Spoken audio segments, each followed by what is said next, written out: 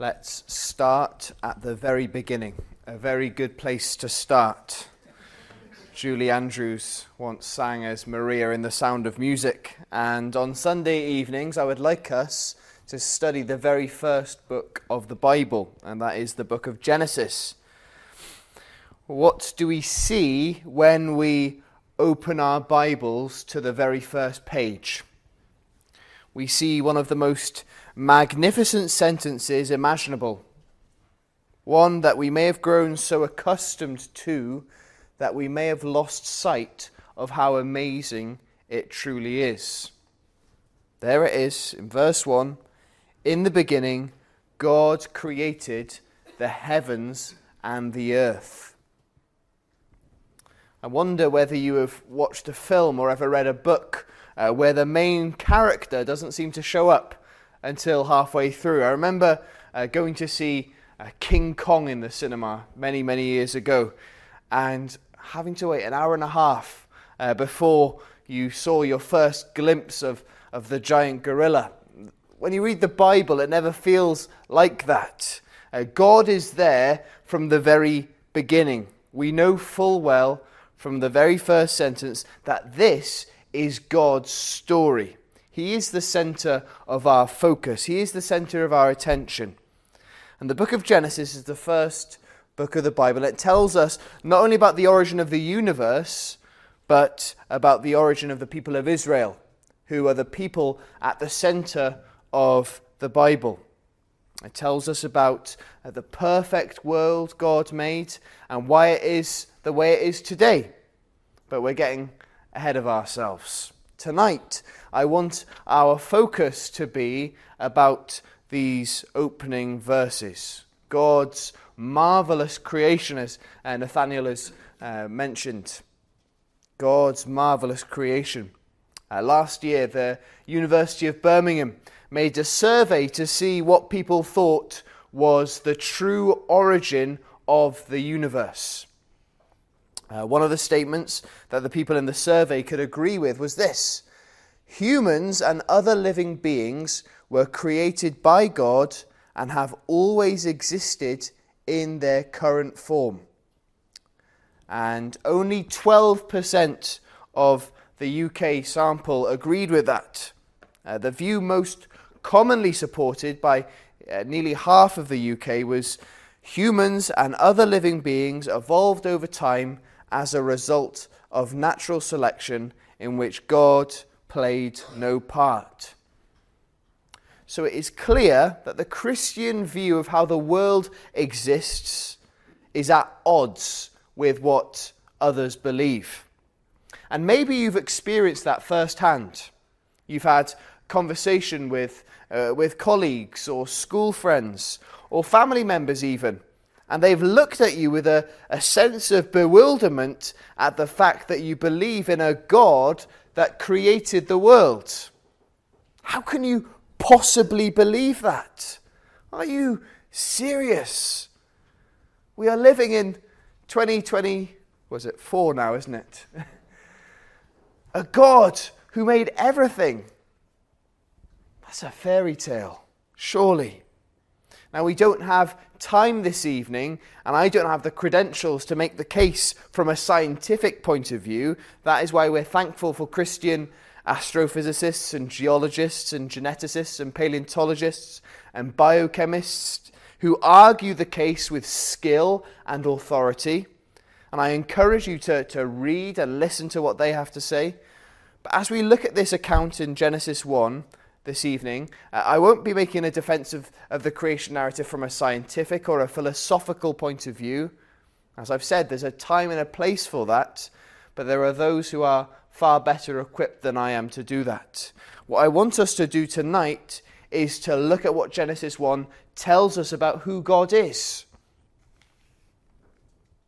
And my hope is that we will be encouraged, we will be renewed in our wonder, and we'll be thankful.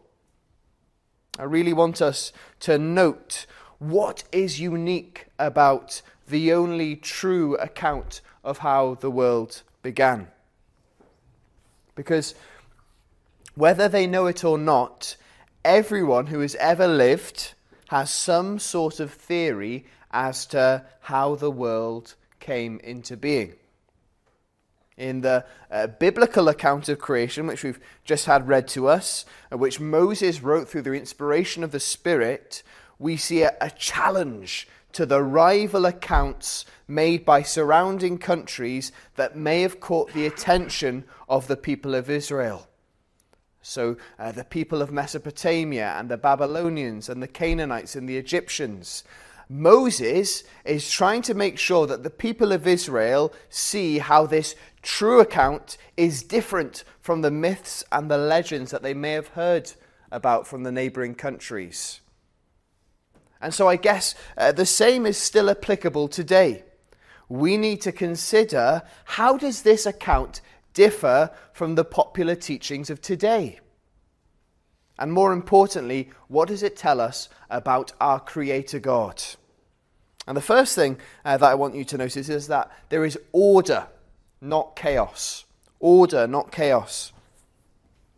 The first thing I want to point out is how every other creation narrative stems from chaos, from a lack of order, whether that be in the ancient Near East where Israel was at the time, or in the universities today, and in your classrooms, if you're at school, the TV you watch, the books you read, and the average person on the street will tell you that the universe is a happy accident, a byproduct of atoms and protons colliding together, and we just happen to be here. It's a wonderful, beautiful coincidence. You might have heard people say, it's wonderful how we are made of stardust, and it's a wonderful accident that we're all here. And you may have heard this Richard Dawkins quote that seems to crop up in sermons from time to time. It's so useful in pinpointing what the natural conclusion is to the atheist evolutionary way of thinking. This is what he says. In a universe of electrons and selfish genes, blind physical forces and genetic replication, some people are going to get hurt. Other people are going to get lucky. And you won't find any rhyme or reason in it, nor any justice. The universe that we observe has precisely the properties we should expect if there is, at bottom, no design, no purpose, no evil, no good, nothing but pitiless indifference. You see, in the worldview without a God, in this atheist worldview, chaos reigns. Everything is a result of chance. It just happened randomly. But not in reality, not with the God of the Bible. In 1 Corinthians 14 we read, "For God is not a God of disorder, but of peace." You see, God rules with care and with authority. Everything has a time and a place. Everything has a reason. And notice, it's one God we're talking about. In the Babylonian creation account, you read of the birth of the gods, and there's a battle between two rival gods and the creation of man, and both the gods and the world came from the same womb, and a god is killed and thrown down from heaven, and his dead body becomes the earth. But here we see that the way in which God works is not through fighting another god. It's not through destruction that life comes about. God is separate from his creation. He is not a part of it. He is completely self-sufficient. Think about the Egyptians. You may have studied the Egyptians at school, and you know that they worshipped hundreds and thousands of different gods, didn't they? And each of these gods had a special job. They were supposed to be assigned to some specific aspect. You had a god of the sun and a god of the moon and a god of grain and a god of the river. But the biblical account shows us that the sun and the moon are just created things, created by the one true God. The triune God, the God of the Trinity that the Bible describes, creates with control and with power and with authority. And there is everything from the specific placement of the galaxies and planets and the stars to the passages of time of day and night and the changing seasons. Do you know how precise and how unique our universe is. It is perfect for us to be able to live and to breathe and to thrive. But just a slight change in our distance from the sun or our gravitational pull, that could all change. Is that the product of chance? Or is there a perfect, sovereign God who made it so?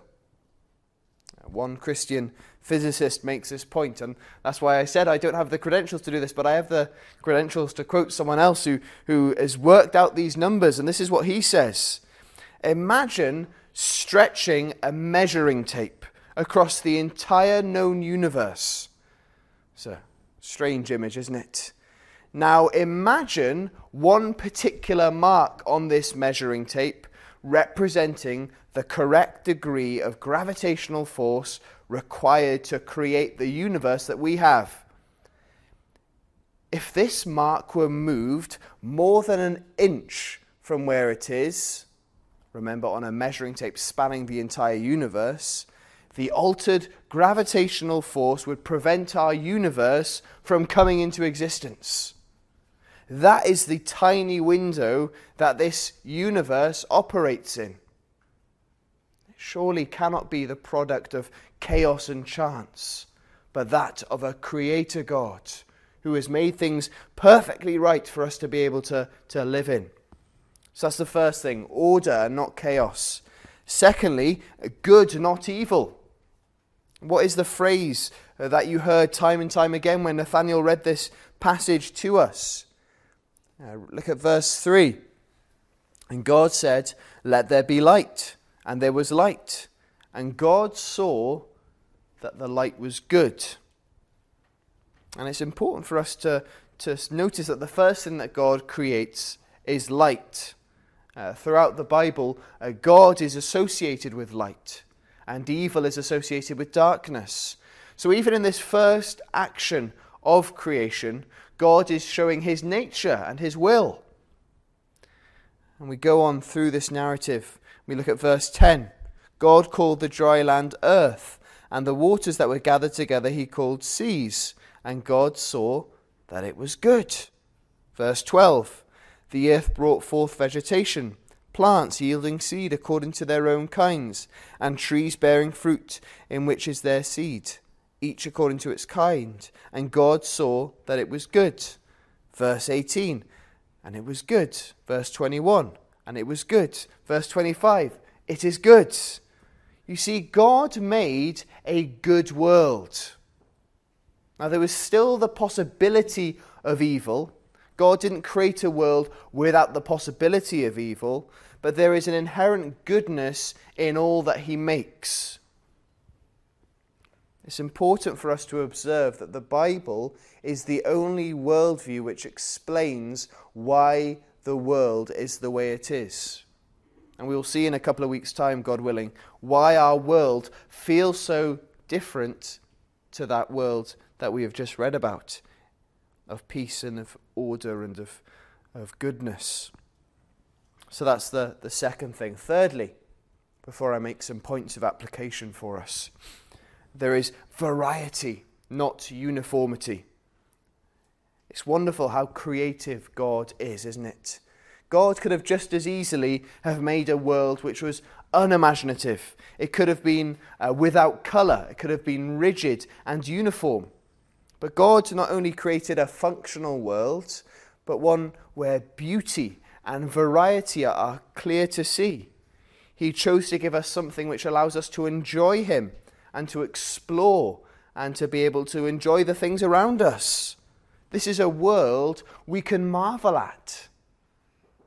But they're mere signposts, aren't they, to something bigger, to something greater. Maybe you've never stopped to think about how marvelous and how wacky and wonderful this world is. We have light, which helps us to see. We have waters, rivers, lakes, lagoons, vast oceans. We have land. We've got canyons and volcanoes and mountain peaks and deep valleys. We've got plants and vegetation, cacti and orchids and lotus flowers, and daisies and dahlias and roses and crocuses and tulips and lavenders. Think of the trees that we have, sycamore and redwoods and palm trees and willows and cherry blossoms. And those that bear fruit, apples and oranges and lemons and pomegranates and coconuts. Each looking different, each smelling different, each different to touch. You've got planets in the sky, comets and complex constellations. Think of the creatures that God makes, the fish of the sea.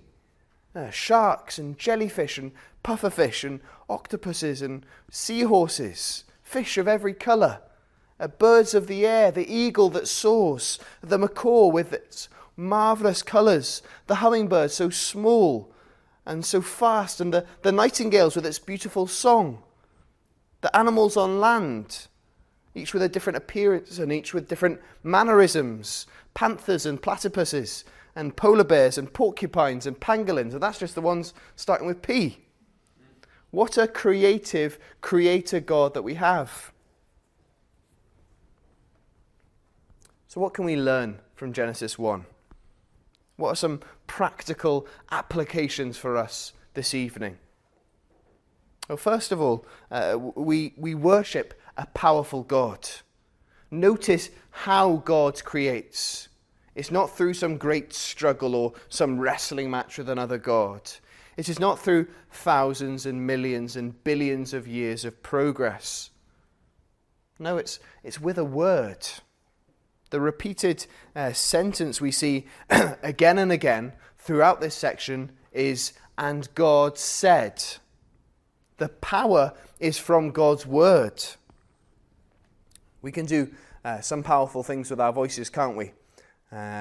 About 20 years ago, a man called Jamie Vendera became the first person recorded to be able to break glass without the aid of amplification with his singing voice. He's a vocal coach, and he was able to reach 105 decibels with his wail, which is almost as loud as a pneumatic drill, I think. Not many of us can muster the lung power for that kind of noise. We may not have powerful singing voices, but we have all used or felt the power of words, haven't we? Our words can do all manner of things. We can use our words to greet others, to joke, to tell stories, to console someone, to dismiss someone, to help, to humiliate, to comfort, to inspire, to humble, to encourage, to explain, to question and to teach. But none of us, despite all the power that our words can do, has this extraordinary power that the Almighty God has, to speak things into existence. We sometimes use the Latin phrase, ex nihilo, out of nothing. It's God's great display of power. And the word used in our English Bible as create here in Genesis 1 is very special. In the Hebrew, it's a word unique to God. You know, humans are said to be able to make things and to form things and to build things. However, God is the only one who can create. We can only do things with the materials that God has given us. But God can create. And with that sort of power, we can walk into this next week with confidence in whatever situation that we might face. God is on your side, and He is able to do immeasurably more than you can possibly ask or imagine. He can create with a word. He is the one who sent His word into the world in the form of the Lord Jesus Christ. And He will help us and lead us through whatever trial we are facing. And creation is also a great display of God's self-sufficiency. None of you came from nothing. You have a history and a family and a family tree, and there was a time where you didn't exist. Griff is really struggling with this concept at the moment. He thinks every photo he's not in, even if it's 10, 15 years ago, he's like, I think I was in your tummy then. He struggles to contain that concept that there was a time before him. But the triune God existed in a perfect community before the world began. The Father, the Son, and the Spirit in perfect harmony. They are all at work in the act of creation. The Father oversees creation. But he's not alone in this act. Look at verse 2. The earth was without form and void, and darkness was over the face of the deep, and the Spirit of God was hovering over the face of the waters. That verse has always puzzled me. It's always got me asking more questions than it's given me answers. I've found a really helpful observation in the past few weeks to do with this verse. American theologian called Kyle Claunch makes this really helpful observation. He says the only other place where we have this these ideas of hovering over the face of something is in Deuteronomy 32, where Moses says that the Lord's presence with Israel in the wilderness was like an eagle that stirs up its nest, that flutters or hovers over its young. And Moses, of course, is the same person that wrote Deuteronomy and Genesis. And it's the same word that's used in Genesis 1 and verse 2, that the Spirit of God was hovering over the darkness and the waters. So we can imagine a bird hovering over a nest where new life is being brought forth. And by the work of the same Spirit, God is going to tame the darkness and the waters of this chaotic earth and bring forth life of many kinds. I think that's wonderful, isn't it? That the Spirit's presence allows creation to thrive and to grow. And what about the Son? We've seen the Father and the Spirit involved. Well, we're told, aren't we, in the opening verses of John's Gospel, what the Son was doing in creation. In the beginning was the Word. That's how the beginning of John's Gospel refers to the Lord Jesus Christ. In the beginning was the Word, and the Word was with God, and the Word was God. He was in the beginning with God. All things were made through him, and without him was not anything made that was made. So even in this account, we have a rich picture of who God is. He is a triune God, with each member of the Trinity playing a distinct role. The Father is at work through the Son, and the Spirit is perfecting the work. And the fact that God was there from before the beginning shows that he is eternal. We have a start point. The human race has a starting point. The universe has a start point. But God never was. He just is and always will be. Doesn't that give you great comfort? That someone has always been there. That there was never a day one for them, like this day one for me today. And it's been nerve-wracking at times. But God's never had that. He's always been. He's always been there. There was never day one with God. I notice the things that God creates. They're impressive in scale, aren't they? Look at verse 10. God called the dry land earth, and the waters that were gathered together, he called seas. And God saw that it was good. Throughout history, if you study history, you see that there are, in most societies that have ever been, they have worshipped the sea as God. Think of Dagon, the fish god that the Syrians used to worship in the Old Testament and the Israelites began to worship. Or how the ancient Greeks used to worship Poseidon. There are many more. But the Bible puts us right. It says the sea is no God. Yes, it is powerful. Yes, the power of a wave is terrifying. And the vastness and the expanse of the ocean is impressive. But the sea is merely something that God has made. And the same goes for the things that God has put in the sea. Look at verse 21. God created the great sea creatures and every living creature that moves, with which the waters swarm according to their kinds, and every winged bird according to its kind. But once again, these things have been worshipped throughout history, but they're not deities of themselves. They are created. There's an order in place. I'm not sure how good you are with DIY. I'm not very good. But maybe you've assembled furniture before, or you've installed something tricky in your home, and you admire your handiwork, and you tell someone, yeah, I did that. It will never come close to the casual nature that we see in verse 16. He made the stars. God made the stars, those magnificent burning lights in the galaxies above. God put them in place with the same ease, with more ease than you would put a light bulb in place. Isn't that amazing? But I want us to notice why he does this.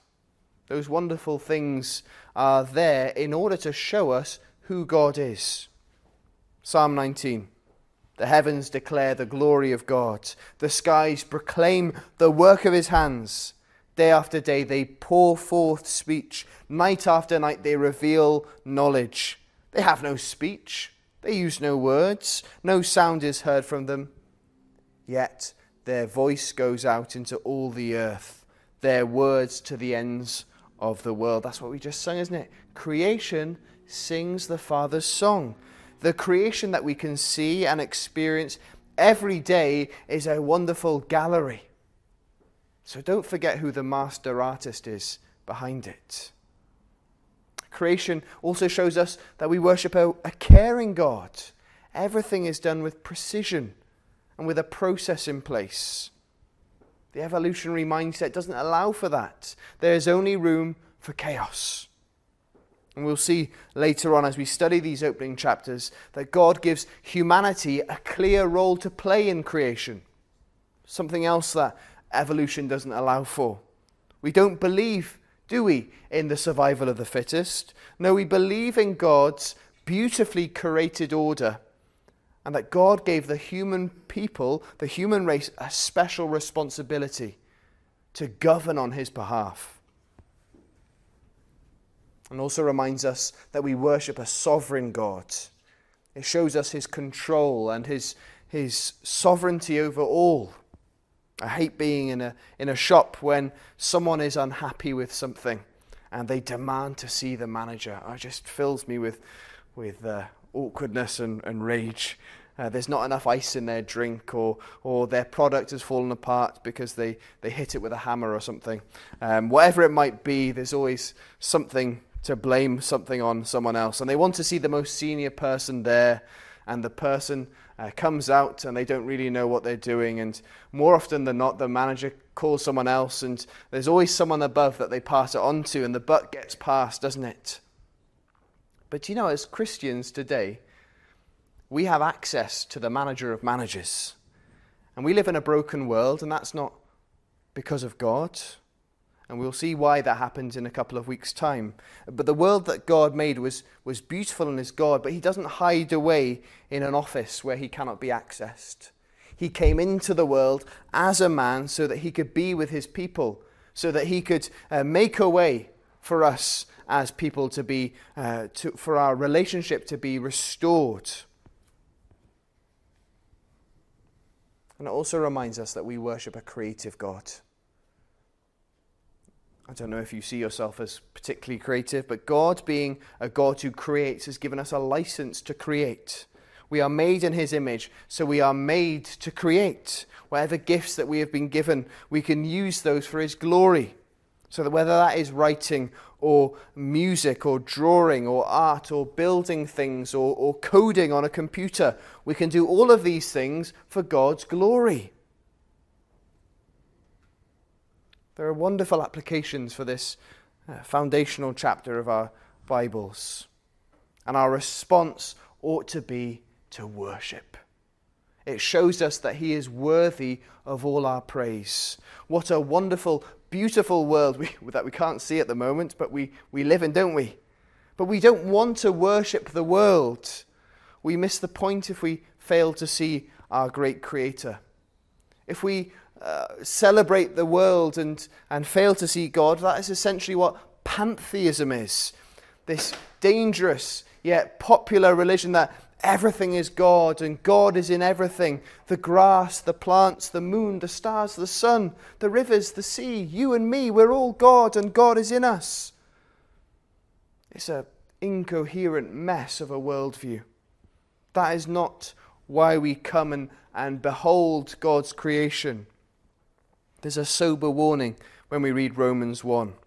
For since the creation of the world, God's invisible qualities, his eternal power and divine nature, have been clearly seen, being understood from what has been made, so that people are without excuse. For although they knew God, they neither glorified him as God nor gave thanks to him. But their thinking became futile, and their foolish hearts were darkened. Although they claimed to be wise, they became fools, and exchanged the glory of their immortal God for images made to look like a mortal human being, and birds and animals and reptiles.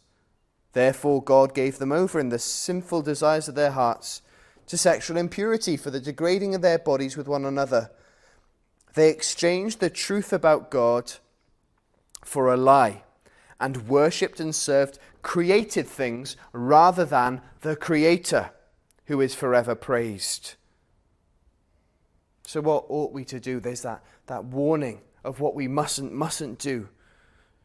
Let's follow the example of the psalmist. By the word of the Lord, Psalm 33 says, the heavens were made, and by the breath of his mouth all their host. He gathers the waters of the sea as a heap. He puts the deep in the storehouses. Let all the earth fear the Lord. Let all the inhabitants of the world stand in awe of him. For he spoke, and it came to be. He commanded, and it stood firm. So let's praise the name of God for all he has done, his great power, his great creativity, his care. Genesis 1 gives us the behind the scenes to one of the most remarkable stories ever told. And our call this evening is not to get caught up in marveling at the wonders of the world that we might miss the one who made them. So let us worship him this evening with a renewed sense of wonder.